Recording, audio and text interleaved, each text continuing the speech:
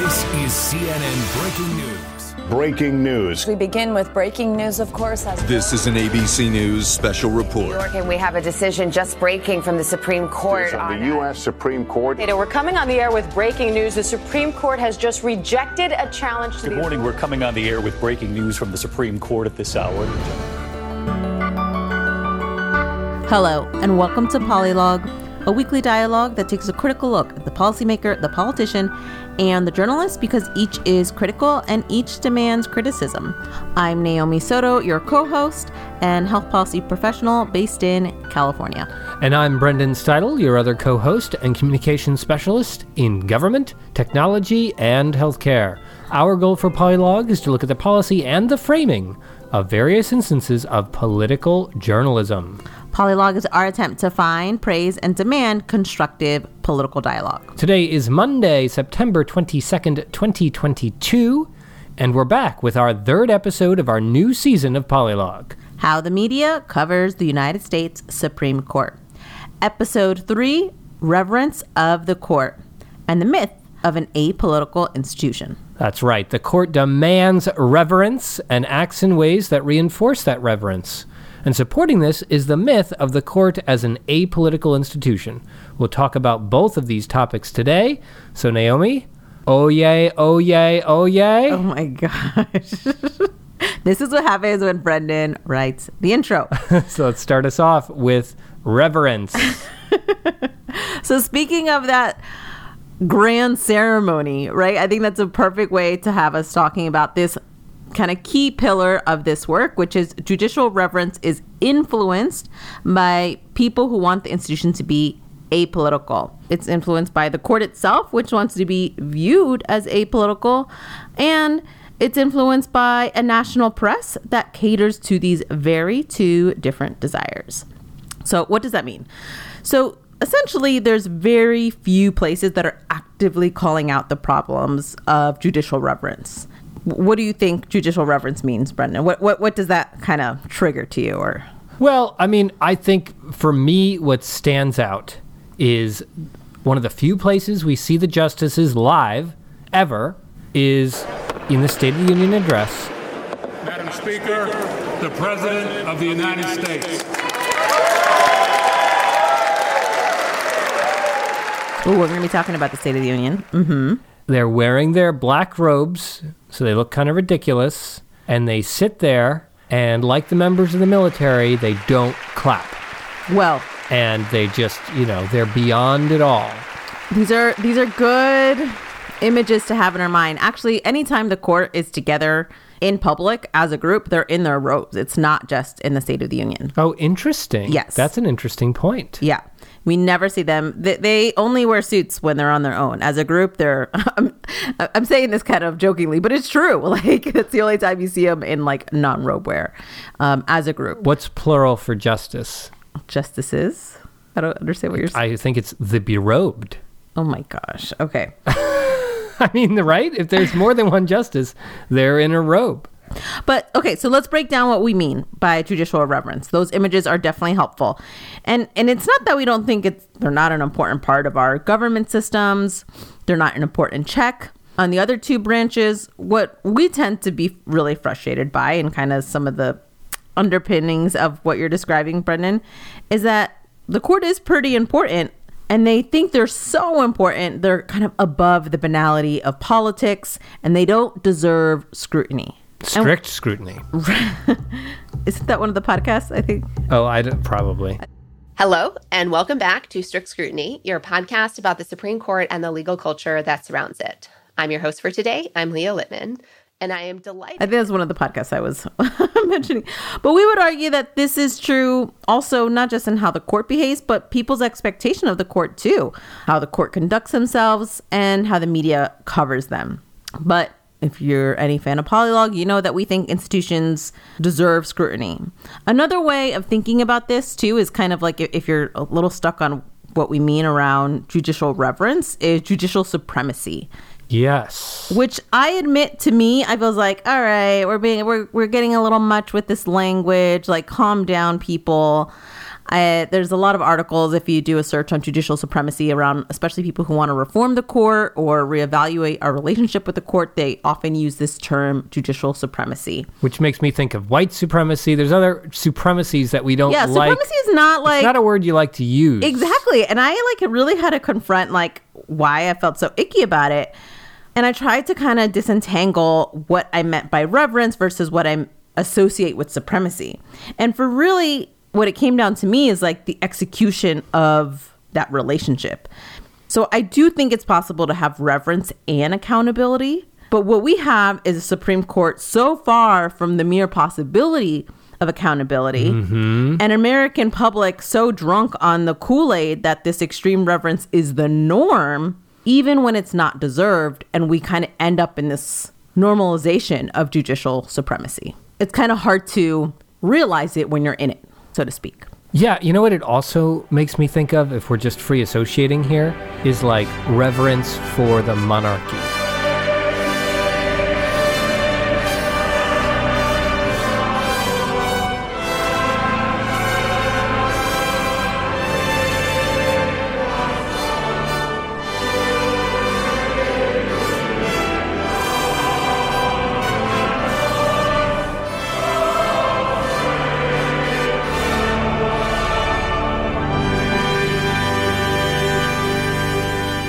Institutions that demand, there's a very classist way of thinking about it, right? Oh, yeah. I mean, this isn't on our agenda, but there was a lot of kind of think pieces where they were just the monarch and the queen was apolitical and, blah, blah, blah, all these things. But at the same time, she held the balance among prime ministers and in peace and in war. It's just you either do that because you have political power or you don't because you don't have that power, right? You can't claim all those political accomplishments and also be able to say you're apolitical.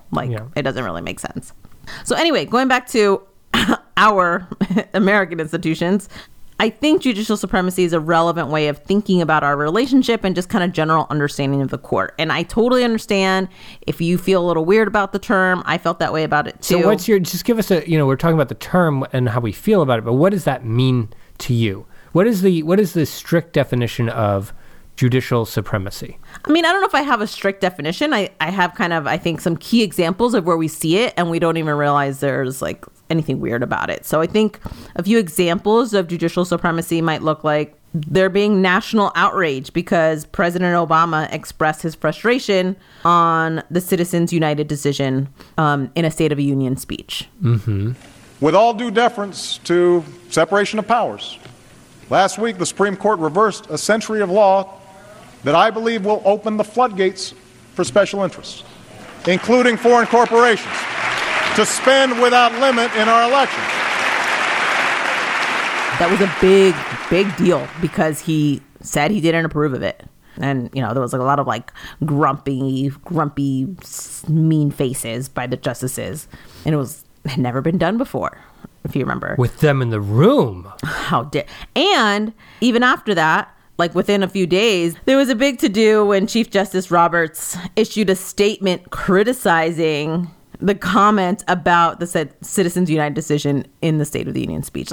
Well, first of all, I think anybody can criticize the Supreme Court without any qualm. We do it enough in our dissents, right? So I think people should feel perfectly free to criticize what we do. Some people, I think, have an obligation to criticize what we do, given their office, if they think we've done something wrong. So I have no problems with that. On the other hand, as you said, there is the issue of the setting, the circumstances, and the decorum. The image of having the members of one branch of government standing up, literally surrounding the Supreme Court, cheering and hollering, while the court, according to the requirements of protocol, has to sit there expressionless, I think is very troubling. And it does cause you to think whether or not it makes sense for us to be there. To the extent the State of the Union has degenerated into a political pep rally, I'm not sure why we're there. Judicial supremacy or extreme judicial reverence might also look like the fact that we think it's natural and expected and necessary that the Supreme Court justices don't clap, don't stand during the State of the Union, kind of like you mentioned earlier, Brendan. It also means that people are dismissive of even the most basic court reforms, or don't even know that court reforms might be necessary. And I'm not talking about like packing the court or term limits. I'm even talking about like the most basic code of ethics for the Supreme Court, which are not in place for the highest court, but are in place for lower federal courts beneath them. Yeah. It also might mean that the judicial reverence or supremacy might look like the court itself resists meaningful media coverage. There are no videos during oral arguments. Justices say that they resist video coverage because they think their questions or their comments will be taken out of context when kind of shared or when it goes viral online. What most of the American people would see would be 30-second, 15-second takeouts from our argument, and those takeouts would not be characteristic of what we do. That literally happens to everybody on the internet. Like, if you are on the internet, you're taking out of context. Like, that's just the cost of being a public figure. Yeah, like, I don't really like things are also taken out of context all the time. All the time. Absolutely. I think judicial reference also means Supreme Court justices never sit for media interviews unless they have a book they're trying to shill on us, essentially. I would also say that there's neither in kind of institutional governance process for accountability that is shared with the public, nor is there an opportunity for outside legal experts or journalists to be able to provide that scrutiny as well. Like, the whole notion of accountability is just resisted on multiple fronts.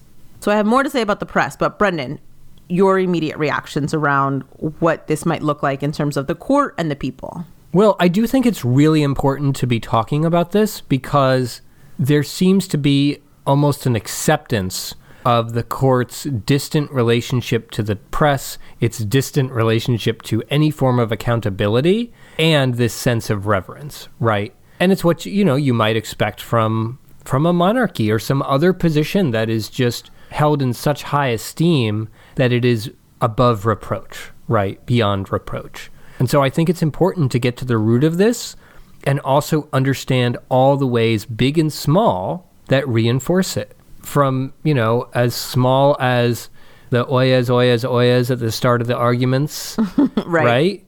Oh, yay, oh, yay, oh, yay. All persons having business before the Honorable, the Supreme Court of the United States, are admonished to give their attention, for the court is now sitting. God save the United States and this honorable court. To the wardrobe, to the clapping, to the lack of media appearances, to the lack, all of this stuff is rooted in this idea that is reinforcing this right. reverence. At every opportunity, they're trying to create distance. Yeah. Not access. Absolutely. And I think the press, I think they accept and enable this judicial supremacy in a way that's not true of other branches of government. To protect their own kind of very limited access to the court, journalists who cover the Supreme Court do not push.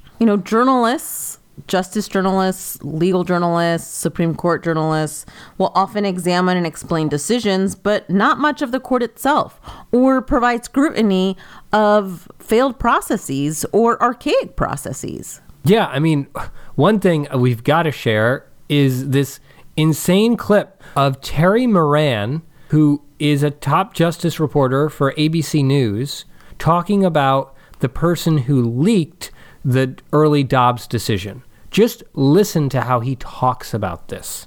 John Roberts, he has to say that it won't damage the credibility or integrity of the court's operations, but it does. It does. Externally, it drags them into this. We're just busting down the guardrails of our democracy left and right. Somebody leaks a Supreme Court opinion. It's like Twitter, right? They're in the muck of our politics, and that damages their credibility. Because the only authority the court has, they don't have any police force or anything like that to enforce their decisions. It's the trust and confidence of the American people. This damages that. There's so much outrage for the institution. Yes. Rather than talking about what it means and what the leaked draft is how it's going to impact people. Your job is not to defend and and strengthen these outdated norms. I mean, how can you be a reporter and speak the way that we just heard about an institution you supposedly cover, right? Like, what? You don't believe in openness, in understanding more about the institution? I mean, would you say that the Pentagon Papers, would you stand up and say, how dare someone leak the Pentagon Papers from the DOD? How dare we expose over a decade of secrets and misleading the public on Vietnam? Like, you don't agree with that? Well, and this is especially hysterical because there are theorists who think that this probably came from one of the conservative judges to lock in votes rather than it was leaked from a liberal justice to kind of scare the public. So obviously we don't know which way that goes, but it seems there's a lot more motivation to lock in the votes than it was to disclose where the vote was going. I would also say the media enables this relationship that we have with the court. They enable this judicial supremacy in letting them get a pass for so much. Media organizations don't mention if they've tried to reach the Supreme Court justice for an interview. They don't remind people that Supreme Court justices will not sit for interviews or comment. You know, if you think about kind of a bad week for the White House, whether it's the Biden administration or the Trump administration a few years ago, the Sunday news shows would mention, we invited someone from the White House to come and speak to us about XYZ thing. They failed, they declined to come. Right now, it is of the utmost importance for the White House to provide you, the American people, with information, accurate information, factual information about the president's condition. We asked the White House for someone to be here to do just that today. We asked for the vice president or the chief of staff or the communications director or the president's physician. We asked for members of the coronavirus task force, including Health Secretary Azar or Dr. Fauci or Dr. Birx or the Surgeon General or the director of the NIH or the CDC director or the top vaccine advisor or Jared Kushner or the national security advisor. The White House declined to provide any of them. Any of them. Or we invited every Republican on the transportation committee to talk about the infrastructure plan and they declined to come, or whatever it might be. There's none of that mentioned and reminded that the Supreme Court just doesn't want to talk to us. And they don't even, and beyond that, media organizations do not attempt to explain that solid wall between the court and the people. I'm thinking like even in newsy, non-opinion related stories. So for instance, this year there was a story, Clarence Thomas was at a conservative think tank and he was talking about the integrity of the court. If someone said that one line of one opinion would be leaked by anyone and you would say that, oh, that's impossible. No one would ever do that. There's such a belief in the rule of law, a belief in the court, a belief in what we were doing, that was verboten. It was beyond anyone's understanding, or at least anyone's imagination, that someone would do that. And look where we are, where now that trust or that belief is gone forever. And when you lose that trust, especially in the institution that I'm in, it changes the institution fundamentally. You begin to look over your shoulder. It's like kind of an infidelity that you can explain it, but you can't undo it. There was also an instance where Justice Samuel Alito was speaking to a religious group in Rome and mocking foreign press coverage about the Dobbs decision. Over the last few weeks, since I had the honor this term of writing, I think, the only Supreme Court decision in the history of that institution that has been lambasted by a whole string of foreign leaders who felt perfectly fine commenting on American law. One of these was former Prime Minister Boris Johnson, but he paid the price.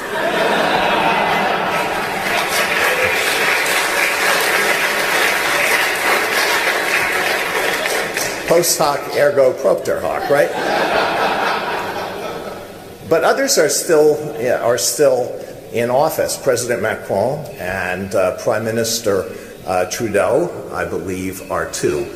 But what really wounded me was when the Duke of Sussex addressed the United Nations and seemed to compare the decision, whose name may not be spoken, with the Russian attack on Ukraine.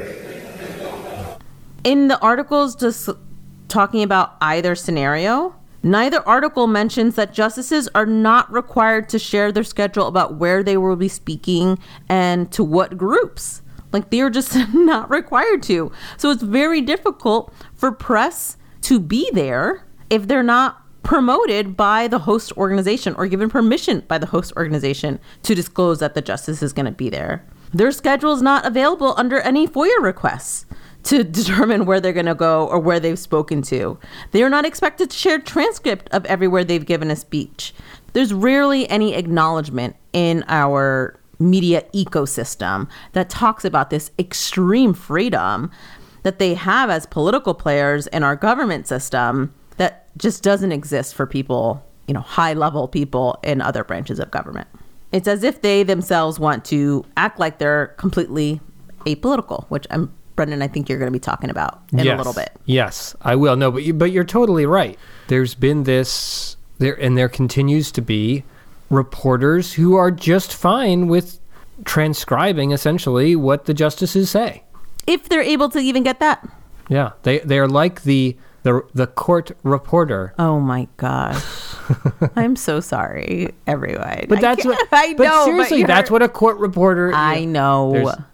But I wanted to have, like a quick discussion before we talk about the apolitical nature or desires of the court. Just this kind of overall reverence in trying to think, wrap my head around like how we even start pulling at these strings. Like, what do you think is the order of operations to fix it? Is it reforms? Is it press? Is it kind of media consumer wants? Like, is it a little bit all at once? Like, what would be the most meaningful way to start like chipping away at this unnecessary reverence, Brendan? That's a great question, because some of it feels like it's in control of the court and the justices, right? I mean, no one's going to change what they choose to wear. If they want to wear their robes, that's fine. Famously, Chief Justice Rehnquist, who was the Chief Justice before John Roberts, added these like gold stripes. Oh, I think I remember, maybe you mentioned it to me or maybe I read it somewhere. I'm not sure. Yeah, gold stripes to his robe because he had seen it in like a Gilbert and Sullivan production. Oh my God. And he thought he liked it and thought it was like additionally reverential. And so he wore that on his robe. And there were questions about whether when John Roberts became Supreme Court, Chief Justice, whether he would continue the new tradition of putting these additional like gold stripes on his robe. And he did not continue that tradition. But what I'm saying is, we're not going to control what the justices wear, right? But we can control how we talk about the court and whether we recognize the court as an extremely powerful part of our political government. It is a part of our government. They are not an apolitical part of the government, right? And there are apolitical parts of the government, right? And it's true there are. I mean, someone who just works as an economist somewhere is not necessarily working politically, right? Or someone who is someone who works for the Nuclear Regulatory Commission is not necessarily politically engaged in their work, and they're not political appointees who we expect, scientists, right? Social scientists. Yes, exactly. Yeah. Scientists or social scientists. Right. There's plenty of people just doing their jobs. But the justices aren't that. They are political appointees, and they hold and wield great political power. So we shouldn't treat them like they don't, because that's not true. Yeah, it's definitely not true. They have a whole lot of power. And I want to talk about that political power. But before we do, I just had one more question for you. And that's, do you think judicial supremacy exists at the state and local levels as well? Absolutely. I mean, it begins and ends with all rise, the honorable, right? It's just built in, these like honors, and it's built in. Yeah, I would even say it's probably worse at the state and local level with really significant impact, and the ignorance is even higher. And you see that at so many different levels. Like, we are pretty politically plugged in people, and I can't tell you a single name on the California State Supreme Court. Well, with the exception of Leandra Kruger, who was for consideration for the most recent Supreme Court opening. But in general, we don't know who are the justices at the state level. I would say even at the kind of even more local level, even more so. And these are people we are voting in. I think we talked about this in our teaser episode, or maybe our first episode. I don't really remember anymore, Brendan. But when you're voting for a judge and you look at your ballot, it's impossible to find information on them.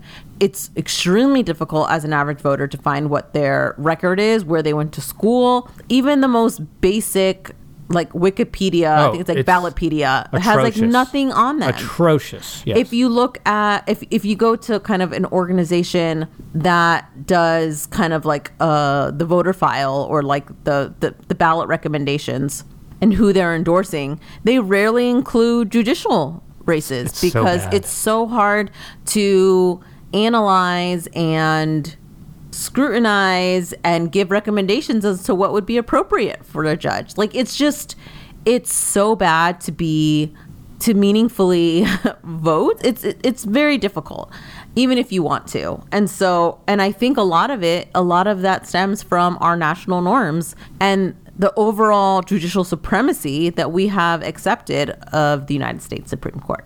And what would you say, because we're both extremely skeptical of this judicial supremacy, but what is the case for it? Why is it important? Obviously, there's tradition that makes us keep doing these things, but what would be the argument for why it's so important for us to have this reverence for the Supreme Court? That's very interesting. So there are, I think, extremely valid criticisms of court reforms that essentially note that there have been plenty of times in this country where the popular opinion was the wrong opinion and the Supreme Court helped us in the direction of progress. You can say that of Brown versus Board of Education. You could think of the Lovings decision around interracial marriage. Like the reaction of the public to those rulings. No, prior to those rulings, right, the American public had accepted something that was very wrong, right? Like the fact that black and white kids couldn't go to school together, like unacceptable. And that the Supreme Court ruled against what was accepted in the public opinion. Right. And so that there is a benefit to having some distance to be able to kind of make those types of rulings. That what is popular might not necessarily be right. But I don't think that means accountability is impossible. I don't think that means you don't get meaningful scrutiny. I don't think that means you never have to answer any question. Yeah, truly.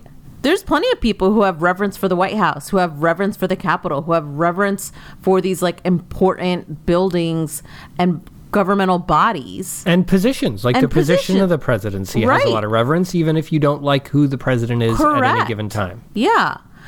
And I don't think that means there's zero scrutiny. And that's the part that like makes me the most irate.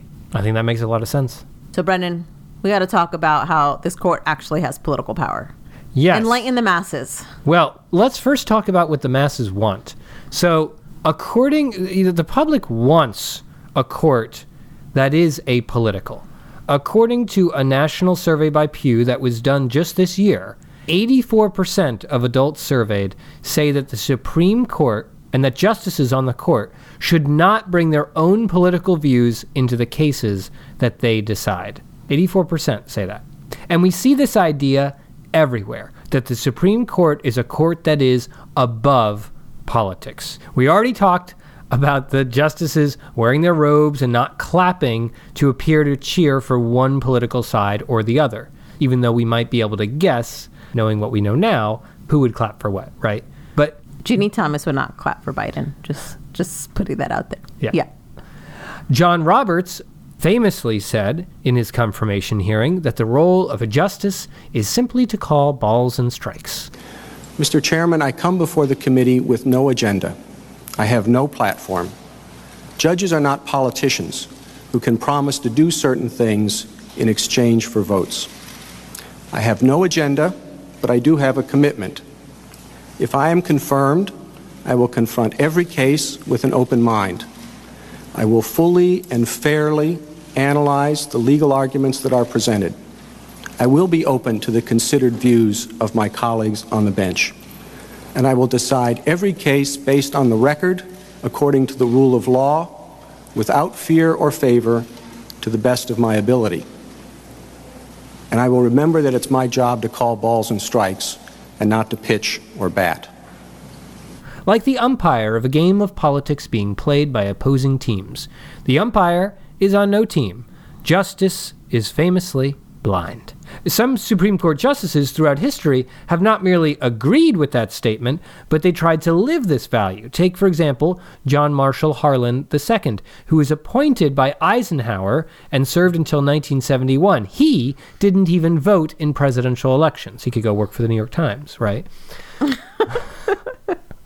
But even very political people, by the way, just as an aside, as we're talking about like class and this like classist idea of reverence, John Marshall Harlan II, his grandfather also was a Supreme Court justice. Yeah, because why not, right?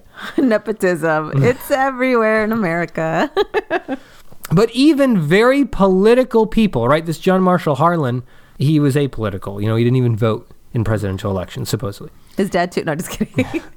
But even very political people influencing the judiciary in very political ways talk in ways that make the court and courts seem apolitical, like President Trump. Here he is nominating Amy Coney Barrett to the court in an extremely political move. But here's the words that even President Trump used. Now we gather in the Rose Garden to continue our never-ending task of ensuring equal justice and preserving the impartial rule of law. Today it is my honor to nominate one of our nation's most brilliant and gifted legal minds to the Supreme Court. And here is Mitch McConnell. You know, we played a clip from him last week where he was crowing about appointing 200 federal judges under the Trump administration. Well, here's the rest of his quote, where he's talking about how these judges, they're not political. And following number 200, when we depart this chamber today, there will not be a single circuit court vacancy anywhere in the nation for the first time in at least 40 years. Not be a single circuit court vacancy anywhere in the nation for the first time in at least 40 years. As I've said many times, Madam President, our work with the administration to renew our federal courts is not a partisan or political victory. It's a victory for the rule of law and for the Constitution itself. If judges applying the law and the Constitution as they're written strikes any of our colleagues as a threat to their political agenda, then the problem, I would argue, is with their agenda. This is so rich. Just...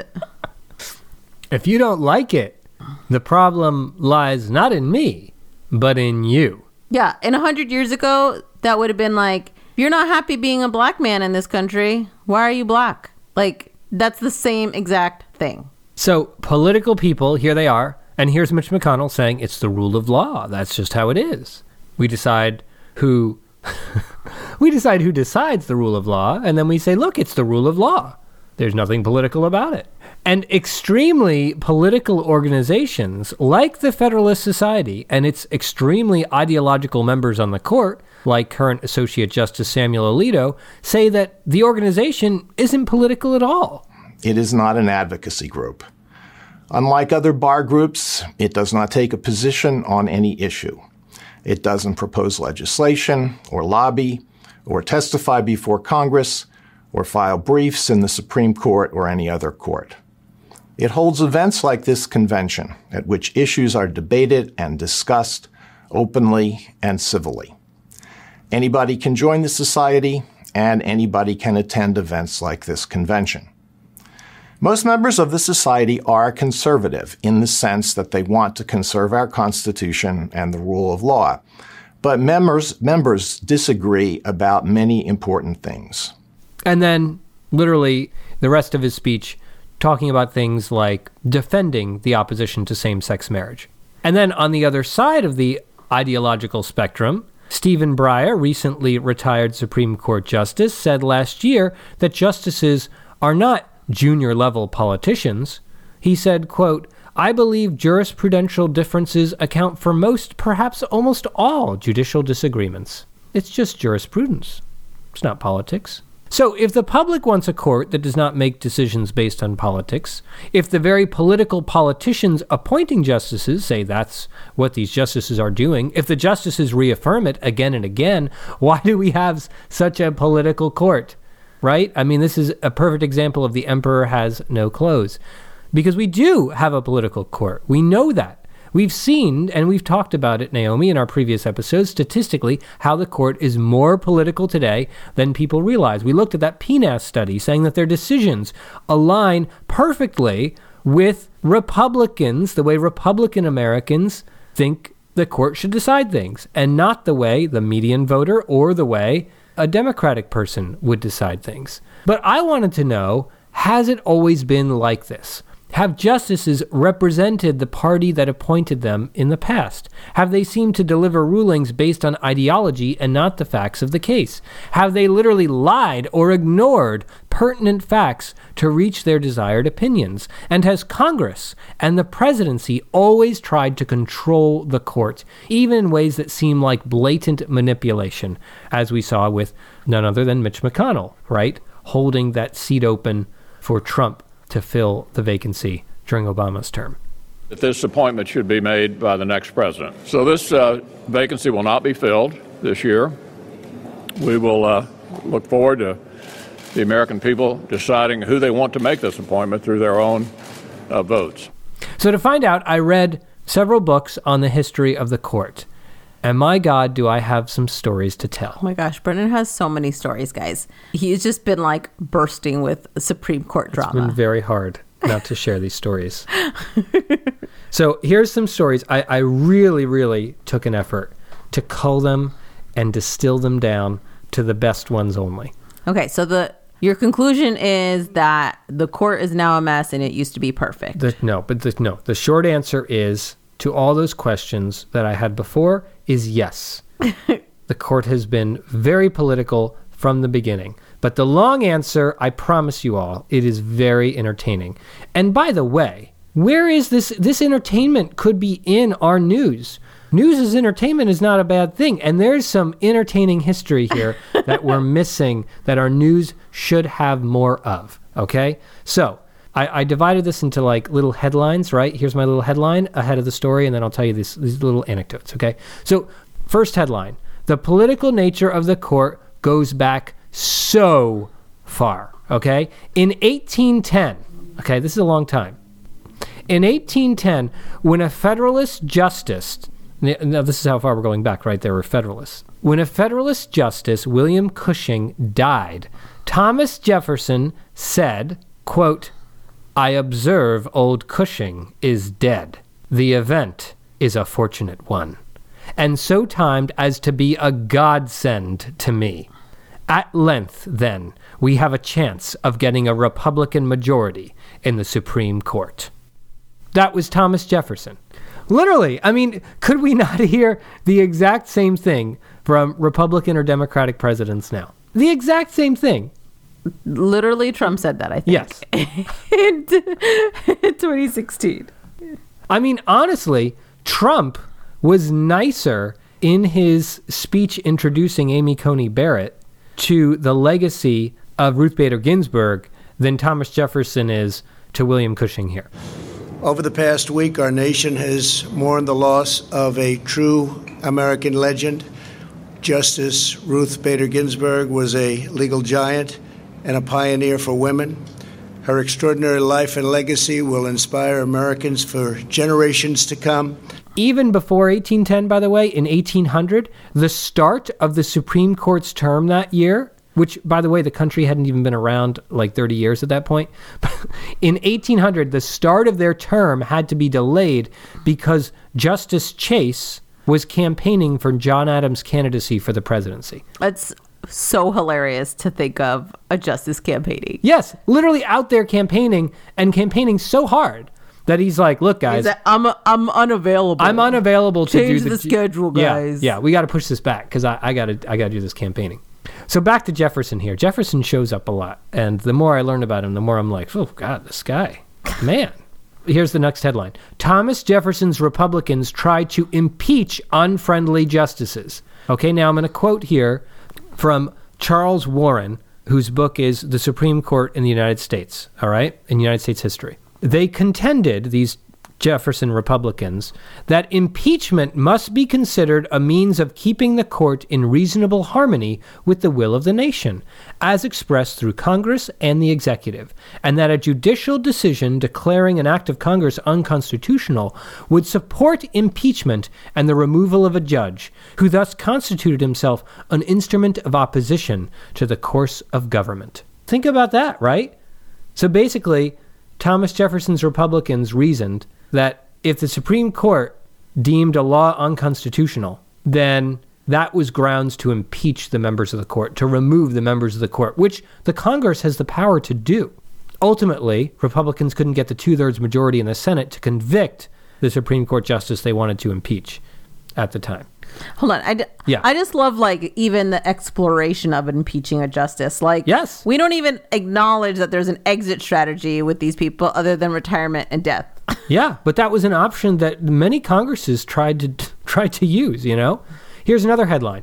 Congress changing rules to deprive a president of appointments. Sound familiar? So Congress hated President Andrew Johnson after the Civil War. So Congress passed a law reducing the Supreme Court membership from, at that time, 10 members. Now we have 9 now. They reduced it from 10 justices on the Supreme Court to 7 justices.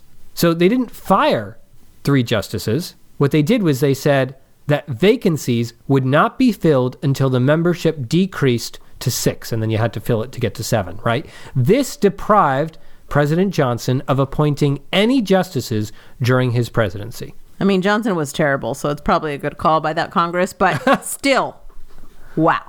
Yeah, like that's even bigger than, you know, McConnell not having any hearings for Obama's justice. I mean, they literally said there are now 7 justices on the court. Just bam, willy-nilly, nothing. All right, here's another headline. Congress changing court jurisdiction to stop judicial review. So there's this concept, as we know, of judicial review.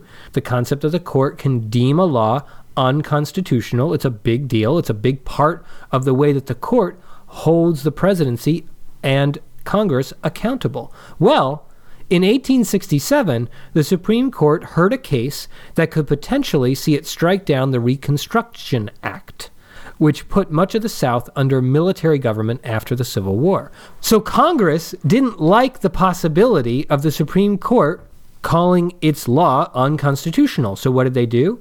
They passed a law stripping the court of its jurisdiction to hear the case. Isn't that a novel idea? But it's true. Congress has that power over the court.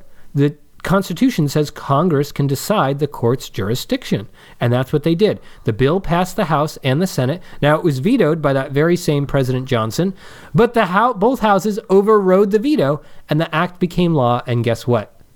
The Supreme Court couldn't hear that case. Wow, that's very interesting. Yeah. Here's another headline for you. Political favors as appointments, okay? Earl Warren, who would become the most influential Chief Justice in modern history, right, who oversaw the Brown v. Board of Education decision, correct, as well as other hugely influential decisions like redrawing congressional districts to say that they had to have equal people in them, which wasn't the case before that, which is insane. Anyway, Earl Warren was a politician through and through. He served as a 3-term Republican governor of California. Think about that. And he was nominated to be the Republican vice presidential candidate for Thomas E. Dewey's run. Remember that famous picture that says Dewey beats Truman? Right. Yeah, totally. Well, he would have been vice president if that had been true. That's crazy. Yes. Wow. A Republican vice president. Now, in 1952, he campaigned tirelessly for President Eisenhower in California. because, again, he was the former Republican governor of California. And as a result, Eisenhower promised him that the first open seat on the Supreme Court would go straight to him. And guess what it did? Gross. Now, yeah. But this is not the only time that happened in recent history. As soon as he was sworn in, Lyndon Johnson wanted to get his friend and high-powered attorney Abe Fortas on the Supreme Court. But he didn't have any openings on the Supreme Court. So what did LBJ do? He heard that one of the current justices at the time, Justice Goldberg, didn't like it so much on the Supreme Court. So LBJ went to Justice Goldberg and he said, hey, would you like to be, instead of on the Supreme Court, U.S. Ambassador to the United Nations? And Goldberg said, sure. So Goldberg resigned, was appointed to Ambassador to the UN, and LBJ appointed his friend, Fortas. But the political connections don't end there. While on the court, Fortas didn't merely confer with the president. He attended meetings devoted to matters that might come before the court, and he actually missed conferences, those meetings that the justices have after they hear cases to decide where they are on things. Fortas missed conferences with the court in order to attend meetings at the White House with the president. This is making me very angry. When we talk about how political the court is, this is what I'm talking about. This is way more politically involved than this court is right now. So we're not done with LBJ, right? LBJ wanted to get Thurgood Marshall, who became the first black justice on the court. At the time, and famously, Thurgood Marshall was the advocate who argued in the Brown v. Board of Education case, right? At that time, Thurgood Marshall was serving as Lyndon Johnson's Solicitor General. This is the person who makes all the arguments for the government's case to the Supreme Court. LBJ wanted him. Elena Kagan was one of those. Mm-hmm. LBJ wanted him to be a Supreme Court justice. So he got the current Attorney General. Now, this is crazy, okay? He got the current Attorney General, who is serving under Johnson, to resign, okay? And he moved that person to another position as Undersecretary of State. Then he elevated someone who worked in the Justice Department, Ramsey Clark, to Attorney General. Why did he do that? Well, Ramsey Clark was the son of a Supreme Court justice, Justice Tom C. Clark. Johnson had a talk with Justice Clark, explaining to him that he planned to appoint his son as Attorney General, but that might appear to be some sort of conflict, and that it was important for, fathers to let their sons spread their wings and take on important roles. And so Clark, at age 67, perfectly healthy, resigned. And Johnson had his opening to put Thurgood Marshall on the court. I mean, he's literally moving these pieces on the board, I am very supportive of 67-year-old retiring, though. But mm-hmm. All right, I've just got a few more. But as we're getting more modern, it's becoming more interesting, I think. So here's the next headline. Nixon investigating justices to pressure them to resign. So... It's like zero surprise there. Yeah. So as soon as Nixon was elected, he worked to get another open seat to fill on the Supreme Court. In the first week of Nixon's presidency, he got the IRS to audit one of the justices who was appointed by FDR, Justice William Douglas's tax returns. And he got the FBI to compile information on that same justice's dealings with a Las Vegas casino owner. Congress then got into the game of trying to take down William Douglas when two of Nixon's Supreme Court nominees were defeated. So there had been an opening on the court, I should just say this, and two of Nixon's nominees were defeated in Congress. So Nixon was pretty pissed. Other Republicans were pissed. So 5 days after their second nominee was defeated, Republican House Minority Leader Gerald Ford, ever heard of that guy? He held a press conference calling on Douglas to be impeached. So now he wanted him to be impeached because the guy wouldn't resign. More than 100 conservative congressmen sponsored a resolution to set up a special bipartisan committee to investigate Douglas. Now, this comes from a book called The Brethren, written by Bob Woodward. Heard of that guy? But in all seriousness to our readers, if you're really interested in Supreme Court history, The Brethren is kind of one of the pieces of the last 40 years to give that snapshot. Yeah, incredible. Written by Bob Woodward and Scott Armstrong. Let's not forget him. It's true. All right, last headline here. Judges lying or ignoring fact to reach a preferred decision. So there are some recent instances of that we can talk about among our current courts, but the exact same thing was done with multiple judges agreeing in 1970, for example, when Justice Potter Stewart's clerks discovered that police had intimidated and coerced a suspect's wife in order to gain entry and search the premises. But the justices still wanted to stick to their preferred ruling and ignored and misstated the facts. Not just one justice, but multiple justices. This is like, I think, one of the parts that drives me the most crazy, because people assume everything that's in a majority decision opinion is just fact. Right. And that is just not true. No. So I do want to temper this with the question, is the court always about politics? And the answer is no. In fact, the stories I've read show justices who are truly trying to understand the nature of the law. There are stories about that in the books that I've read. For example, the book I read by Stephen Breyer in particular made me appreciate his thoughtful approach. His book, Making Our Democracy Work, almost seems like an instruction manual on how to be a good impartial justice. Which is coming a long way, because if you listen to Polylock episodes from when Justice Breyer resigned, yes, Brendan sang a very different tune. Yes, I was very critical of Breyer. It should also be noted that many of the most political-seeming appointees surprised their presidents. So, okay, I guess I did have one more story here. Teddy Roosevelt went through great trouble to get Oliver Wendell Holmes appointed to the court in 1902.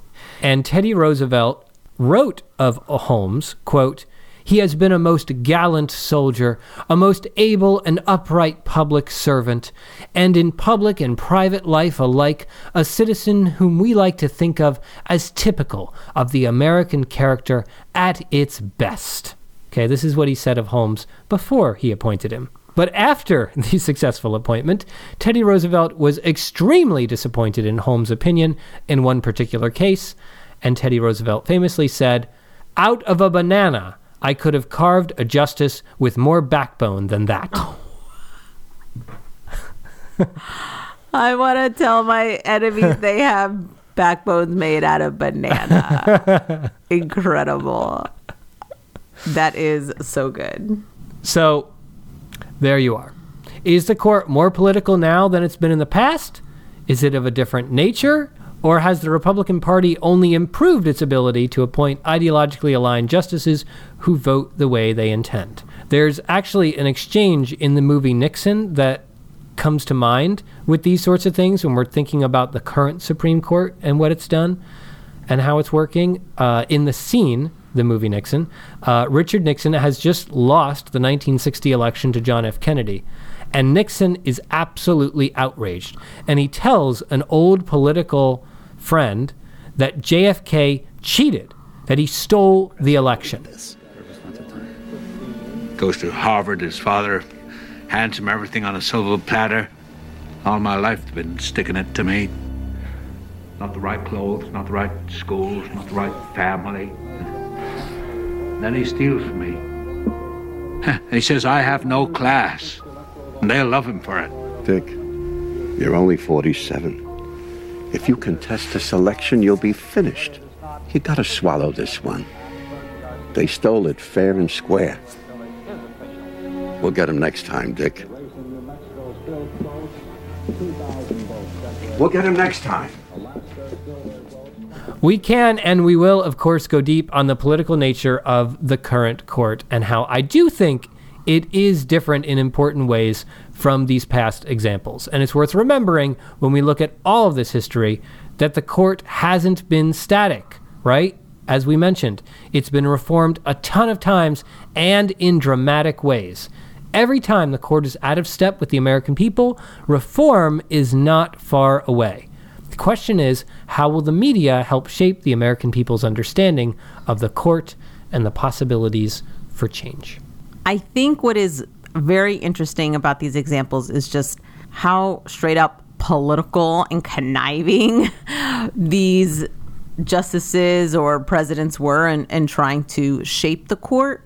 What maybe feels a little bit more unique to our current court, or what we've seen in the last 5 to 10 years, is kind of all the systems surrounding the court, reinforcing it at multiple levels, right? You have Senator McConnell refusing to give Merrick Garland any hearings, nomination hearings. You have candidate Trump outright saying he's going to appoint justices who are going to overturn Roe. What I'm asking you, sir, is do you want to see the court overturn? You just said you want to see the court protect the Second Amendment. Do you want to see the court overturn Roe v. Wade? Well, if we put another 2 or perhaps 3 justices on, that's really what's going to be, that will happen. And that'll happen automatically, in my opinion, because I am putting pro-life justices on the court. I will say this, it will go. He takes that list directly from the Federalist Society. Like, there are so many players who help enable and prop up the power of the court itself that it doesn't feel like a figure here or a figure there is political on the court, right? It's everything that we build going towards it that reinforces the power. It's like an integrated effort. Right. Yeah. For me, my big question was, how can people still hold this saintly idea of the court when all of this history is out there? And it's like not that far away. I mean, I think it goes back to like civics education as well. Like, we barely get taught Supreme Court history. We just get taught the decisions. That's it. No, you're totally right about that. It really does go to how we talk about history as well. There's not enough history in our political media. It should be so embarrassing how little we talk about history, and it can really help us understand these things because they're the same institutions. They might not be the same people, but they're the same institutions. And we've had so many different generations through our history interacting with these institutions, right? And they've been trying to shape them, and they've been shaped by them, and they've tried to manipulate them in all the ways that politicians and people today are trying to do as well. You know, there are ideas there because they're the same institutions, slightly tweaked or a little different.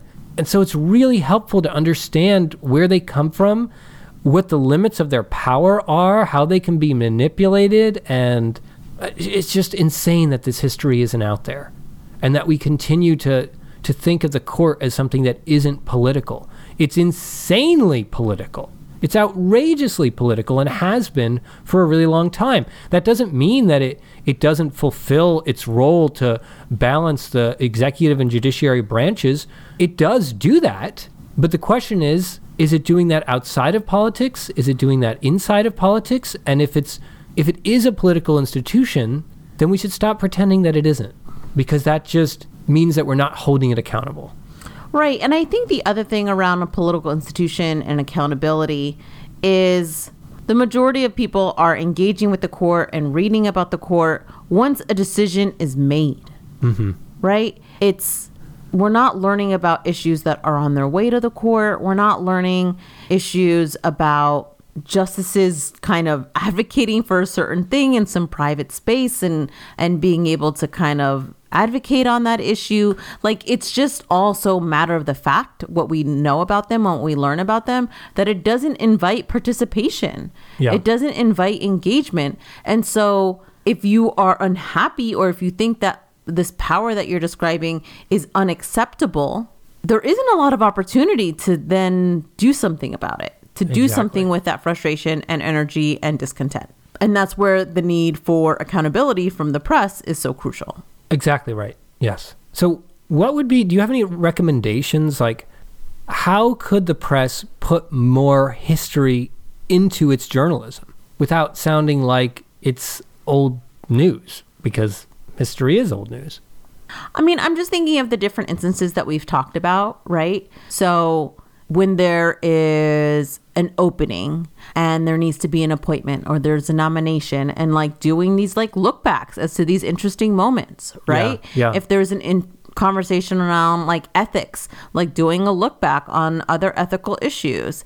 If you're doing a story on transformative cases. Like, I don't think enough people remember that Thurgood Marshall advocated on Brown versus Board of Education and also was the first Black, like, connect the dots that the man who advocated on the issue then became a Supreme Court justice and what that means. You know, it'd be really fascinating to think of like some hugely transformational thing that Justice Kagan worked on and now she's a Supreme Court justice. I literally don't know a single case that she argued herself, right? Like, I know she was Solicitor General, but I don't know like which cases started when during her term. And you know what I mean? Like, that is part of people's like their own legacy, and we don't even talk about their legacy when they're in the office itself. Exactly. Like, how are we supposed to do it for history?